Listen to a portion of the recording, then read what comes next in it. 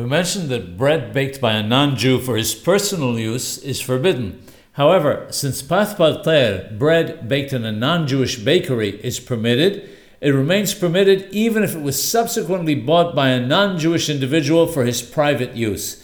As such, if a Jew is invited to a non-Jew's home and is served bread which was baked in a non-Jewish bakery for public consumption, he may eat it even though it now belongs to a private individual. The basic rule is that whatever the status of the bread was when it was baked remains forever. If it was permitted because it was baked by a bakery for public consumption, then it remains permitted when bought by an individual. If it was baked by a non-Jew, even a baker in his bakery, but for personal consumption, then it's always forbidden.